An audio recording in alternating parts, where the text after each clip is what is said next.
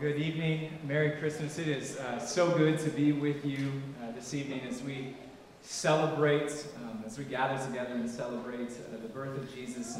And not just the birth of Jesus, but really the plan of God. God's plan to save people. His plan from the very beginning.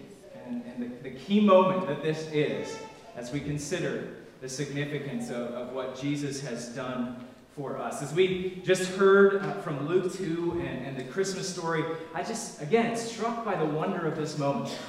That all of history has been leading to this moment. That God's plan to rescue humanity at long last has been put into action. And God announces that plan to the most unlikely of people, and that is these shepherds, these outcasts of society. And the words of the angels to these shepherds, I think, are some of the most well-known because we hear them over and over each and every Christmas. The beginning of the angels' words to the shepherds are so well-known. Fear not, for behold, I bring you tidings of good news. The message of Christmas is a message of good news. And what I want us to do tonight is just consider three brief ways how the message of Christmas is good news for us. The first is found in verse 10. Christmas is good news of joy. It is good news of joy. Christmas is this message of joy, not just for the people thousands of years ago, not just for the people of Israel, not even just for humanity, but it is joy for all of creation.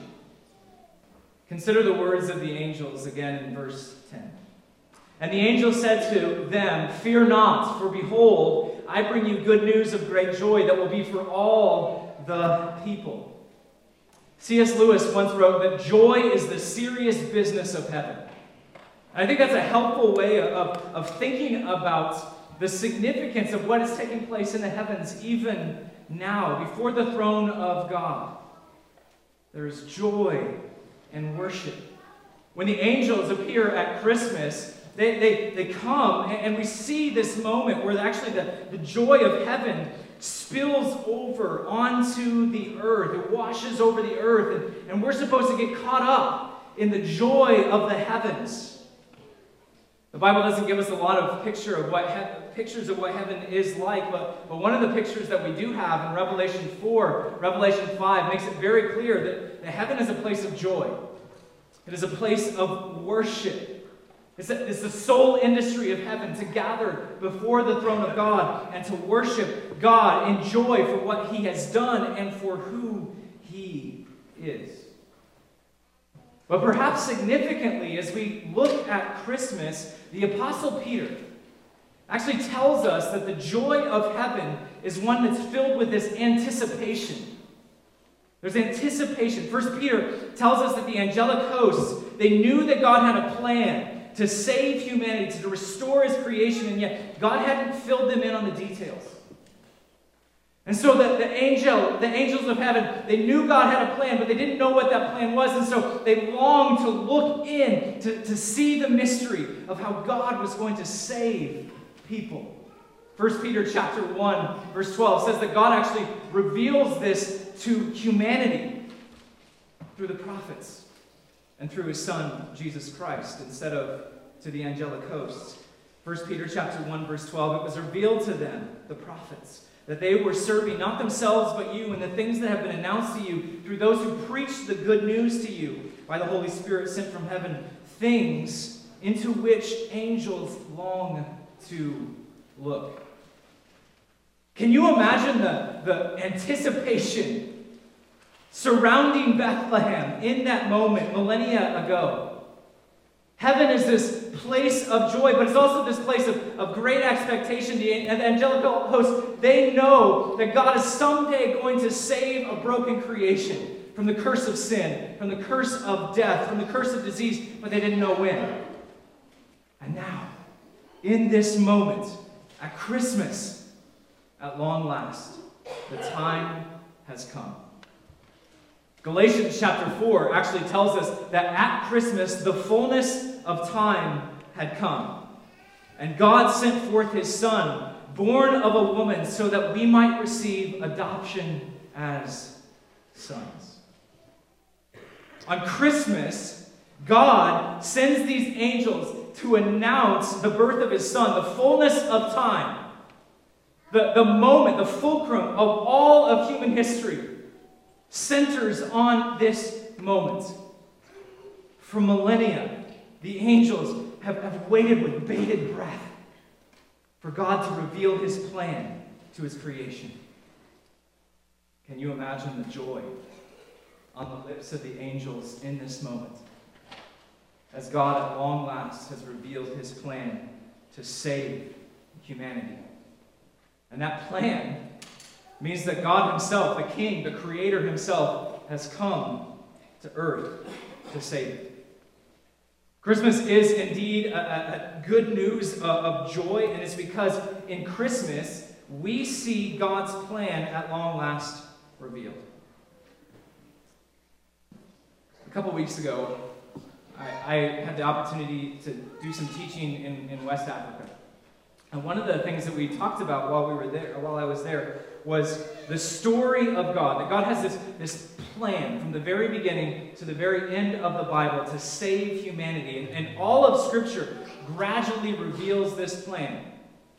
And we've got to the moment of the cross, and we get to this moment where Jesus has come to earth and lives this perfect, sinless life, and then he offers himself up on the cross in our place. And one of the pastors I was meeting with said, this is beautiful, but why? Why did God wait for thousands of years to send his Son? After all, we look at the book of Ephesians, and Ephesians tells us that this was God's plan from before the foundation of the world. Genesis chapter 3 tells us that moments after sin enters into the world, God already has a plan, has already announced the plan on how he's going to save his creation. Why did God wait so long, for millennia, to send his Son? The answer is simply that God is sovereign, he's wise, and he is good. In his wisdom, in his goodness, in this completely good, benevolent rule over all of his creation, God waits to send Jesus. I don't think I can overemphasize the importance of Galatians chapter 4, verse 4, and this phrase, the fullness of time. It's crucial for us as we understand the plan of God, because it reminds us that God is fully and completely in charge. On that first Christmas, just like everything else, happened exactly according to God's plan. Exactly how he intended it to happen. Exactly when he wanted it to happen. For the last week and a half, we have had our kids' Christmas presents under the tree. My wife wrapped them one day while our oldest was at school, and he comes home and he instantly notices that there are now presents under the tree. And the next morning before school, I noticed that he had organized all of the gifts based off of who they were for. He put them in piles and put them back under the tree. The next morning, he did the exact same thing. I guess he just wanted to double-check his work. The next morning, the exact same thing. Throughout the last week and a half, we've seen kids messing with these presents, and they've done a really, really good job of not opening them. They've just been fiddling with them. I guess there's one gift bag that one of them keeps trying to look in and move the tissue paper so they can see what their present is. There's this anticipation for Christmas. And that anticipation, it builds our longing, it builds our joy. And when the time finally comes, that anticipation spills into this even greater joy. And if that is true of temporary Christmas presents, how much more is it the case for the anticipation for the fullness of time? How much more is it the case for God's plan that has been hidden for ages that is now at long last revealed? Christmas is the good news of joy, because at Christmas, at long last, we see the moment upon which all of human history centers. God made flesh, the infant Jesus. The fullness of time has come. Christmas is good news of joy. It's also good news of hope. At Christmas, we see that there is an unfathomable gift of hope. At Christmas, God says He's going to meet our greatest need, and He's going to satisfy our deepest longings. Consider the declaration of the angel in verse 11 from Luke chapter 2. For unto you is born this day in the city of David a Savior, who is Christ the Lord. It's significant that the first description of Jesus out of the angel's mouth as he's talking to the shepherds is that Jesus is a Savior. And in describing Jesus as a Savior, the Bible is making a claim about what our greatest need is. It is to be saved. Of course, the question might follow, what exactly do we need to be saved from? And we find the answer at the beginning of the Bible in Genesis chapter 3. Genesis 1 and Genesis 2 tell us that God has created humanity to dwell with Him, to enjoy life with Him forever, to actually rule over His creation alongside of Him. Humanity is God's crown jewel of His creation. They are created to be kings and queens through whom God is going to rule over His creation. And then we get to Genesis chapter 3, and we have a stunning act of rebellion that humanity chooses to reject God, reject His plan, and rebel against Him. And as a result of this broken relationship with God, Genesis 3 tells us that death enters into God's creation, and not just death, but also broken relationships and futility in work, a life of hardship and pain and more. And yet in the midst of all of this description of the brokenness that comes because of rebellion against God, God also gives a stunning promise. Genesis chapter 3, verse 15, God says this, I will put enmity between you, the devil, and the woman, and between your offspring and her offspring. For he shall bruise your head, and you shall bruise his heel. This moment, moments after humanity rebels against God, God says, I have a plan to fix this. And this is going to mean that there is enmity between Satan, the serpent, and between humanity. And it will one day culminate in this moment where the seed of the woman, the offspring of the woman, will bruise, crush the head of the serpent. There's a promise here that God will one day fix His creation caused by the brokenness of sin, and it's going to come through the offspring of the woman. And then immediately after that, if you're reading Genesis from the beginning to the end, immediately after Genesis 3, there's this promise of this offspring of the woman who is going to be used by God to bring about the fulfillment of His plan. We actually encounter in Genesis 4 offspring. And we're like, well, maybe these are the ones who are going to fix God's broken creation. And one of them's named Cain, and the other one's named Abel. And we soon see as we read the Bible that no, they're not the ones who are going to fix God's broken world. One of them is murdered, the other one is a murderer. Genesis 4, Genesis 5 tell us that evil spreads across the face of the planet, that death reigns. And as we read through Genesis, we have example after example, person after person who is a seed of the woman, and yet they are not able to take away the affliction of this life. The same is true in the book of Exodus, the next book of the Bible. God even calls a nation to Himself. He says, I want you to be a kingdom of priests, and yet they also choose to rebel against God. The whole Old Testament is filled with people who follow the footsteps of rebellion against God laid down by our ancestors, Adam and Eve. The gap between God and humanity is unfathomably great. But the words of the angel tell us that this child will be different. In a world where it is impossible for humanity to dwell with God, God instead comes to dwell with humanity. And where all of humanity is followed in the footsteps of Adam and Eve when they said in the garden, "Not your will, God, but mine," this child will say in a garden, "Not my will, but yours." This child is a Savior. And because of that, there is hope.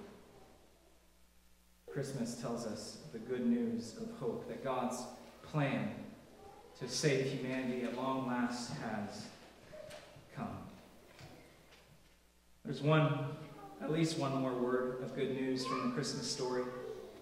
Christmas is not just good news of joy, it's not just good news of hope, it's also good news of peace. Notice the words of the angels in verse 14. "Glory to God in the highest, and on earth peace among those with whom he is pleased." For millennia, God had promised his people peace.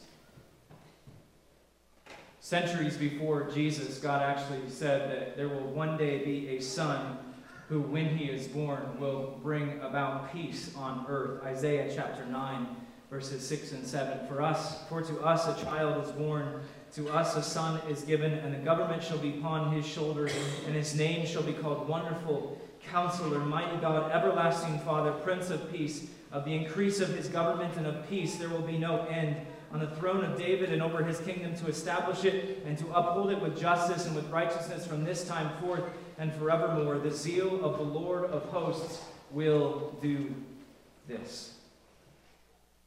Later in the book of Isaiah actually reveals how God is going to accomplish this peace, how this Son, this Prince of Peace, will bring peace to us. Isaiah 53 verse 5, he was pierced for our transgressions, he was crushed for our iniquities. Upon him was the chastisement that brought us peace. And with his wounds we are healed. Peace with God, peace with others is possible because of the birth of Jesus. And because this Jesus would willingly give himself up for the sake of others. And because Jesus offers himself up for the sake of others, this peace isn't temporary. It isn't shaky. It isn't just glossing over this festering issue. It's not something that will one day fall through. The beautiful promise of Isaiah actually tells us what this peace is like that is established by this Son. In Isaiah 54, verse 10, God is speaking to his people, and he says this, "For the mountains may depart, and the hills might be removed, but my steadfast love shall not depart from you, and my covenant of peace shall not be removed, says the Lord, who has compassion on you." If you wonder if lasting peace is possible, God says, look at the mountains. Look at the hills. And even if those are destroyed, even if those disappear, even if those are swallowed up by the seas, my promise, my covenant, my commitment of peace to you through my Son will never depart. That's the good news of Christmas. That through Jesus, peace with God is possible. No wonder the hosts of heaven cry out, "Glory to God in the highest, and on earth peace among those with whom he is pleased." Or maybe to put that last part a different way, peace with those who will recognize him as King. This Christmas, don't miss the good news of this moment. This moment that is good news of joy, good news of hope, good news of peace. And Jesus, God's long-promised plan has been fulfilled. There is good news for those who would come to him. Would you pray with me? Father, we thank you that you, in your grace and your mercy and your wisdom, had a plan. And that in the fullness of time you sent your Son, that you might fix a broken creation. And God, as we tonight think about the moment where Jesus came and the fullness of your plan arrived, we ask that you would use this moment to stir up our affections for you, increase our faith in the promises that you have made. Thank you, God. It's in Jesus' name we pray. Amen.